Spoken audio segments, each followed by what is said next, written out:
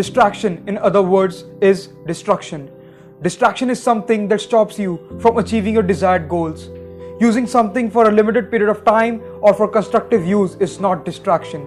Example, using phone for a limited period of time or using it to study and clear your doubts by surfing on net or YouTube is not distraction. But misusing it for playing games or watching some YouTube more than limited period of time is distraction. I'm not talking about stop playing or stop watching videos for entertainment. These things have their own importance in one's life as they help in releasing out stress and stay calm and cool. I'm just talking about using them in limits. To cut down a tree in such a way that it won't grow back, you need to get to the roots.